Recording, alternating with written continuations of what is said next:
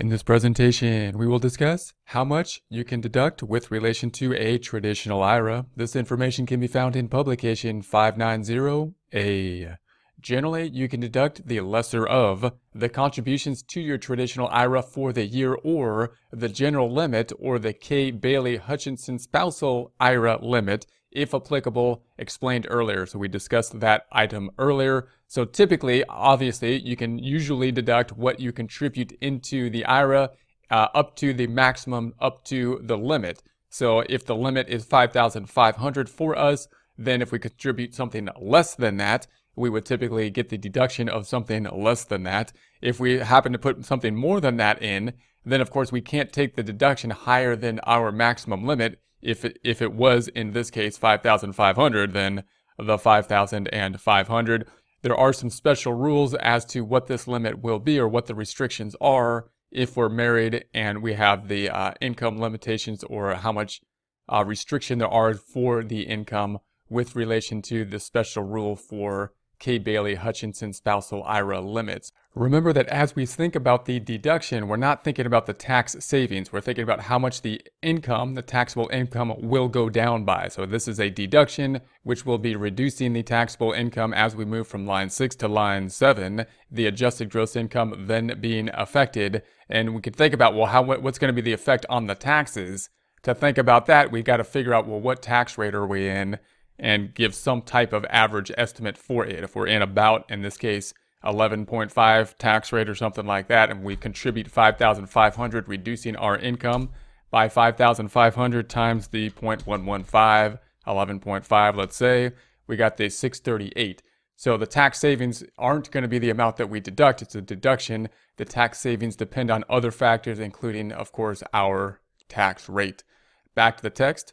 However, if you and your spouse was covered by an employer retirement plan, you may not be able to deduct this amount. See limit if covered by employer plan, and we'll discuss that later. The other type of restriction, of course, that we might have, other than the income limitations we've discussed in prior presentations, and the cap that we would have on how much we can put into the IRA, would be whether or not we have another similar type of account. Do we have some other kind of retirement account, such as, say, a 401k plan from the employer, which does much the same thing, although it would be taken out of the W-2 already reported for us as we enter the W-2, then box 1 already reflecting the reduction in income, therefore having no need for the added schedule to make the deduction here. But in essence, it's the same thing in that it reduces the taxable income, and therefore the question is, well, if there's a limit, if there's a cap, if there's so much I can put into an IRA, do I have a limit with regard to what if I have another type of plan, which in essence does the same thing? And of course, yes, there are limitations, and we'll take a look at those limitations in a future presentation. Tip: you may be able to claim a credit for contributions to your traditional IRA. For more information, you can see Chapter 3. Trustees' fees. Trustees' administrative fees that are billable separately and paid in connection with your traditional IRA aren't deductible as IRA contributions. You are also not able to deduct these fees as itemized deductions. Brokers' commissions. These commissions are part of the IRA contributions and, as such, are deductible subject to the limit. Fuel deduction. If neither you nor your spouse was covered by any part of the year by an employer retirement plan, you can take a deduction for total contributions to one or more of your traditional IRAs up to the lesser of $5,500, $6,500 if you are age 50 or older, or 100% of your compensation. This limit is reduced by any contributions made to a 501c18 plan on your behalf. K. Bailey Hutchinson spousal IRA. In the case of a married couple with unequal compensation, so we talked about this in a prior presentation, we have a married couple, uneven compensation for whatever reason, then we have some special situations which might help out in the contributions to an IRA. Back to the text.